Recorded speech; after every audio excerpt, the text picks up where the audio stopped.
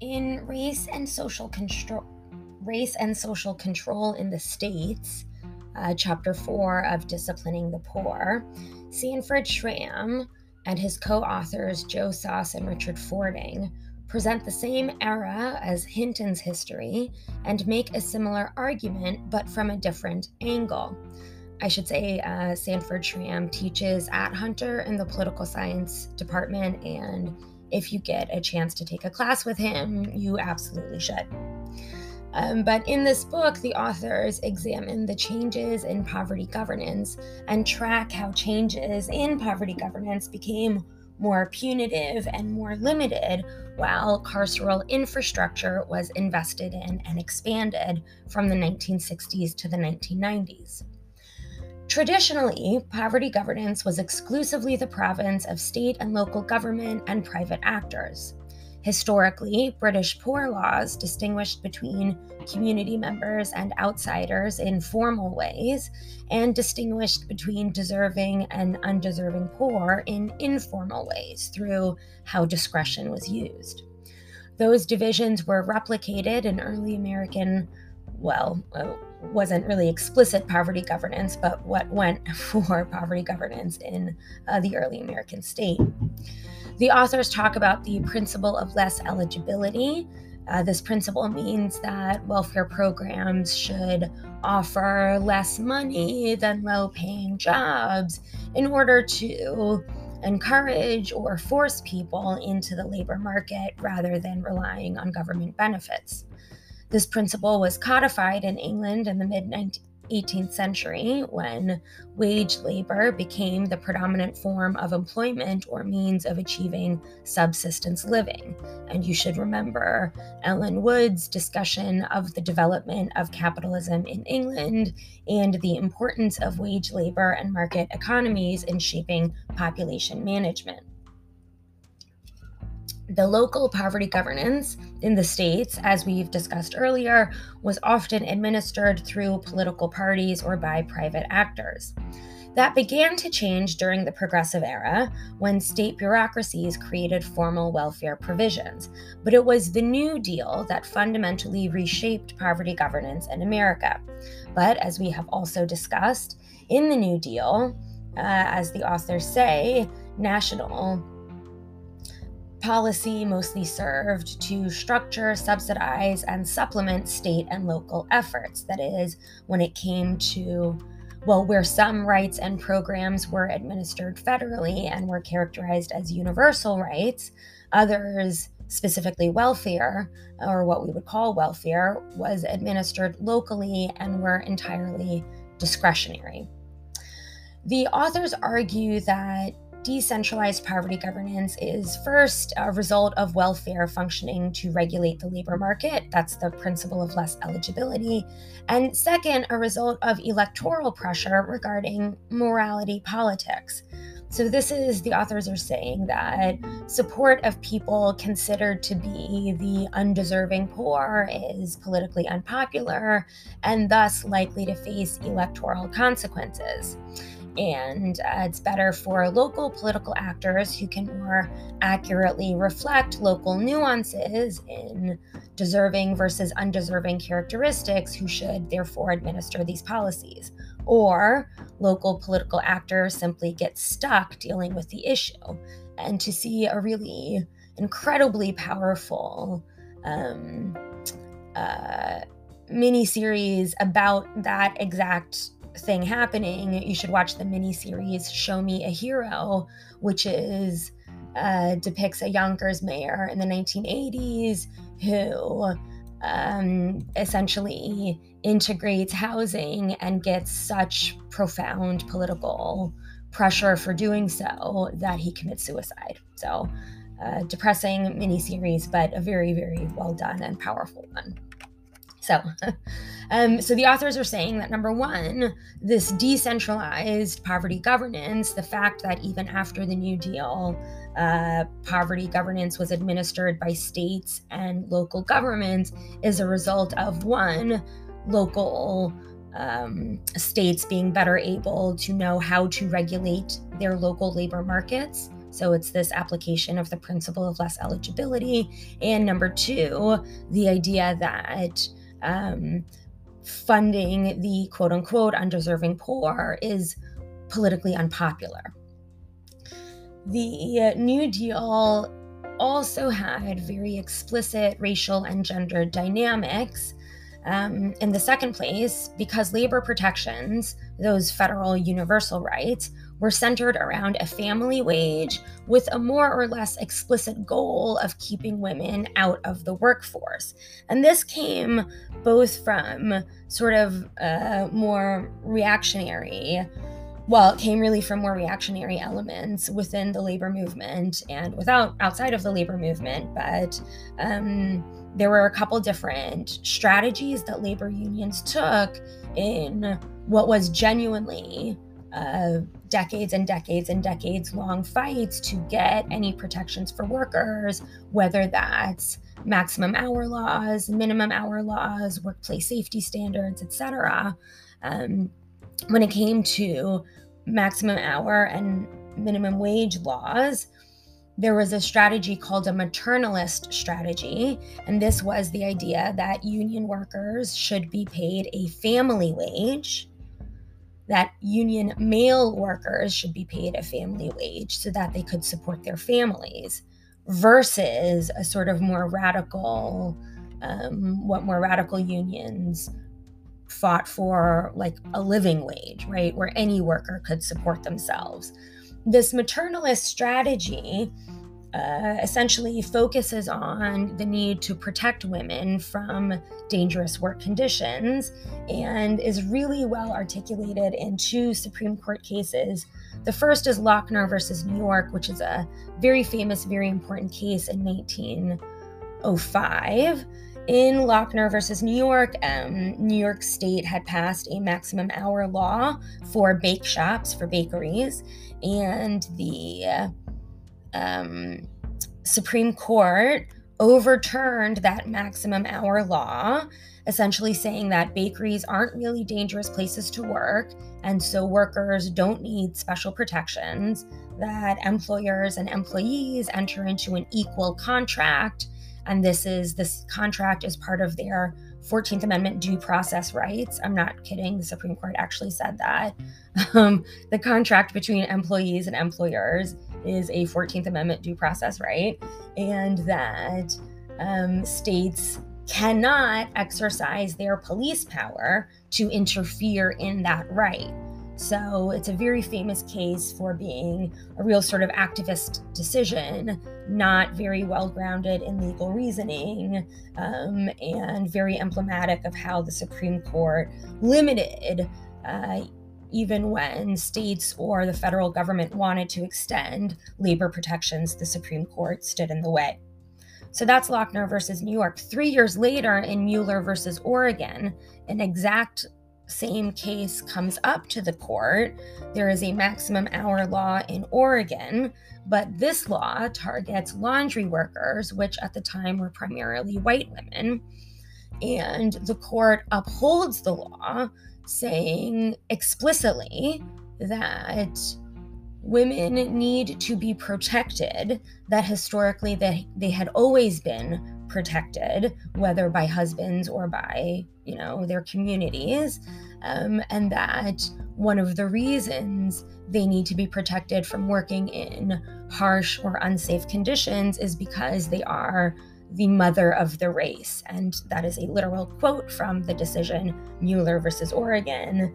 And so that's an example of the sort of maternalist strategy that pushed for things like a family wage instead of a living wage, which is what gets reflected in New Deal policy. So that's one way in which the New Deal is trying to shape gender relationships in society. Another way is, of course, by exempting domestic workers from labor protections. Domestic workers and agricultural workers were exempted from labor protections of the New Deal, and these were jobs that were primarily held by women and women of color and the agricultural field in the 1930s and 40s, really Black men and women and Hispanic or Mexican men and women. And so the New Deal also is very explicitly shaped not only to reinforce certain gender relationships, but also to reinforce certain racial relationships. The authors say that the New Deal denied labor protections to people of color to accommodate racial exploitation in the South. So what's really important background for this is that the era after the Civil War, the Reconstruction era, right, the federal government was very heavily involved in southern states in what state laws could be passed or couldn't be passed. And the Republican Party was very active in doing that, right? The radical Republicans are the people who had called for the Reconstruction Amendments. They're the ones who had called for a lot of Reconstruction policy. Their relative power in the Republican Party begins to wane as there's intense pushback from southern states. There's some pushback from kind of white people in the North that are like, why are we punishing? We should be about healing and reconciliation. But mostly they were limited by the Supreme Court, which consistently in the Reconstruction era limited the effect of Reconstruction amendments, limited or overturned federal laws meant to, for example, punish the Ku Klux Klan, which had started, or to prohibit discrimination, etc. So Reconstruction formally ends in the late 1890s, and one of the reasons it ends is because a Republican and a Democratic presidential candidate tie. They tie for, presidential race, and the Democrats say, we'll give you this election if you abandon Reconstruction. And the Republicans are like, fine, we'll go ahead and do that. So they abandon Reconstruction, and one of the immediate impacts of this is that Black people lose the right to vote. Black men lose the right to vote. Now, during Reconstruction, Black men had been very active in political parties, and before as well. But really during Reconstruction, very active in political parties, were in elected office. In fact, there were more Black men in elected office during the Reconstruction period than there have ever been since.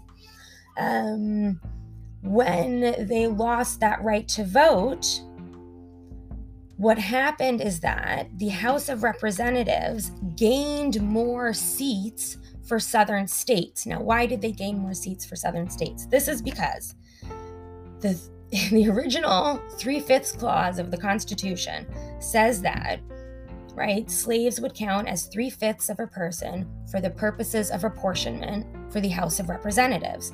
So southern states got fewer seats because people who were enslaved weren't counted as a full person.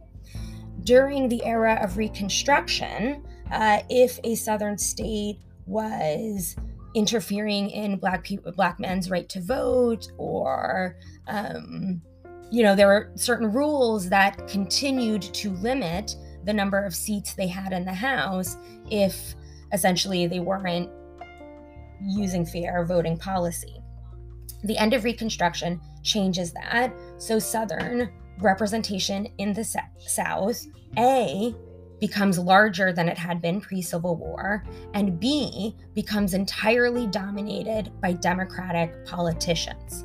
Okay, so you have the Southern Democratic bloc that over the next 40, 50, 60 years becomes more progressive on labor issues, on a variety of issues, but retains its very explicit racism. And we can talk more about that during class discussion if it's a little unclear. But one of the reasons the New Deal denied labor protections to agricultural workers who are predominantly people of color, one of the reasons for that is because of the disproportionate representation of Southern Democratic politicians in the House of Representatives. But anyway, getting back to the book. During and past the New Deal, state strategies based off of the principle of less eligibility made aid both difficult to get and pretty cheap, so that, again, people are being forced into the labor market. Rules were put in place, like a suitable home provision. So if welfare workers went to your home and it was too messy, or no man in the house rules. So if you had a man staying with you and you weren't married, and midnight raids, where literally welfare workers would like come into people's houses, typically single mothers' houses, in the middle of the night to, make sure there was no man, to make sure that the home was clean enough. Those were very common and were used to kick people off of welfare. Racial discrimination was not codified, but it was very rampant. And this is a large part of what was being protested in the uprisings in the 1960s. So Hinton starts off her history talking about all of the social unrest. One of the reasons for that social unrest is because state welfare policies were so limited and so regressive. They existed, whereas before the New Deal, they hadn't existed, but they were punitive and limited. And so movements such as the one led by the National Welfare Rights Organization, which you should definitely look up if you haven't heard of before, were successful in their campaign to expand welfare rolls. So more people were eligible for welfare. Punitive policies like suitable home provisions, no man in the house, were ended, and legal battles in the 1970s gave welfare recipients due process rights, which is an incredibly important win, because it means that your denial of welfare benefits could no longer be solely discretionary, that you were entitled to a hearing if you were denied, and you were entitled to a reasonable explanation of why you were denied. So it gave people rights to assert against particularly racist or, other kinds of discretionary limits on the program. So welfare rolls basically begin to expand dramatically after these successful battles in the 1970s. Also in the 1970s, poverty governance programs that serve the quote-unquote deserving poor become more centralized, more federal, and stronger, increase their funding. So these are programs like SSI for elderly people, SSDI for disabled people, and unemployment insurance for people who were recently employed and who are unemployed but otherwise like reliable workers. Those programs became more associated with federal administration. They became stronger. They became better funded. They became more like universal, like the labor protections of the original New Deal. Poverty governance that served the undeserving poor, so for example, people who were not disabled or adults with less stable work histories, became increasingly decentralized and underfunded. So on the one hand, you have welfare rolls that are increasing because people are being educated about their rights and programs are expanding eligibility. But on the other hand, programs are being underfunded, kept local and discretionary, even as the more outrageous rules were overturned. The authors look explicitly at the various sorts of state discretionary policies and the discrepancies of state discretion. And they find that the probability of benefits decreasing increased when the population of Black people increased. So the more Black people are in a particular city or state, the less funding welfare programs are going to get. And this is a very common trend in a lot of sort of state programs. This era is also when the shift towards expanding carceral infrastructure starts, that's where Hinton's history goes. Mass incarceration begins in the 70s and 80s through policies such as an increasing number of crimes, right? So more things are made illegal, including, by the way, welfare fraud. So whether intentional or not, when, in the prior to the 1980s, if you were receiving too much welfare, you either had to pay some of it back or you would get kicked off of the rolls. Under Reagan, receiving too much welfare became a crime that you could be imprisoned for. Obviously, that's a huge distinction and does a lot, I think, to reflect the shift of the nature of police power. So you have the number of crimes increasing, you have the fact that the length of sentencing increased, so sentences were longer, probation was used less. So, in the 1960s, you might get a 20-year sentence and be expected to only serve 5 of it on probation. Probation is granted less and less often in the 80s and 90s, and today is, really, really rarely granted. What is expanded is parole supervision. So parole supervision means that, you're not incarcerated, but your rights to move about freely are much more restricted. And violations of parole are responsible for a significant number of people going back to jails and prisons. So that also happens during the 70s and 80s. And the state budget shifts to carceral administrative agencies like police, prisons, and parole.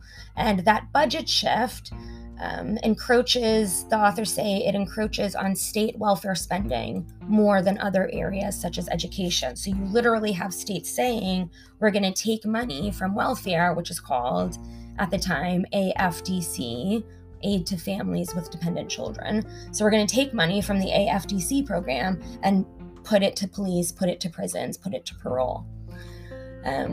The authors note, they sort of characterize that the principle of less eligibility was disrupted in the 1960s from the left and then disrupted in the 1990s from the right, when work and marriage were once again put forward as the, quote, foundations to a successful society. The Reagan era truly shifted American politics, notably his takedown of the Airplane Workers Union, which precipitated a countrywide dramatic drop in union membership and a correlated dramatic reduction in wages. Like, it is almost one-to-one correlation.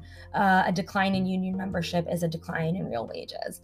And the entire system of poverty governance was put under attack, culminating in Clinton's end of welfare with the Personal Responsibility and Work Opportunity Reconciliation Act, which just is the worst name for legislation ever. So Clinton rightfully gets a lot of flack for this PRWORA. But it is important to note that he had a Republican Congress, and that Congress introduced like 2 or 3 other much more punitive versions of this package of legislation before Clinton signed the one he did, at least in part to avoid a veto override. So not trying to, say he's not to blame, but that is one of the reasons he signed the law. And the reason why, so what this law did is it ended welfare. It ended the AFDC program and it began TANF, or Temporary Aid for Needy Families. So even in the name change, right? TANF, Temporary Aid for Needy Families, is time limited. I think you're allowed about 3 years maximum to receive benefits. And while you're on it, you have to participate in work programs, which was not a policy under the old AFDC. TANF is also funded through block grants, which means that AFDC was funded through matching funds. So when states funded the program, they'd get money from the federal government. TANF is the states get, $500,000, whatever it is, but it's a set amount of money that they can use any way they want, subject to federal requirements. And one of the reasons that the authors note that this is not just a return to the pre-New Deal system is because of those federal requirements. So States were prohibited from offering TANF to non-citizen immigrants, people convicted of a drug offense, teen mothers who didn't live with their parents, unwed mothers under the age of 18 could be denied. I mean, like really regressive rules. And states were also encouraged to limit the TANF programs, and literally they were encouraged to shorten the TANF time limit. So if you only allowed people to stay on for 2 years instead of 3, right, like that would be a good thing. So this is a devolution of the policy, poverty governance, back to the states, but it is not a return to a pre-1960s era. Instead, it is a new system in which the federal government intruded on state police powers to limit state discretion in welfare spending and to induce state compliance with investing in carceral infrastructure. So, you'd be rewarded for spending money on police departments and getting them military weapons and building new prisons, and you would be punished for expanding welfare programs. And so I think Disciplining the Poor does a really good job of pairing with Elizabeth Hinton's history to offer a broad overview of how state police power,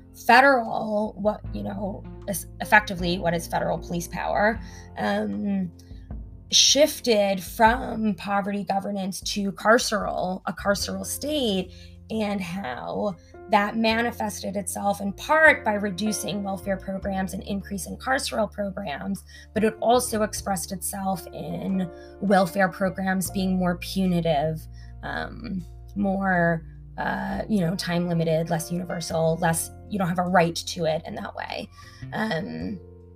So obviously there's a lot to discuss here. Really looking forward to everybody's comments, and we'll talk about this as well as the Matrani reading on Tuesday.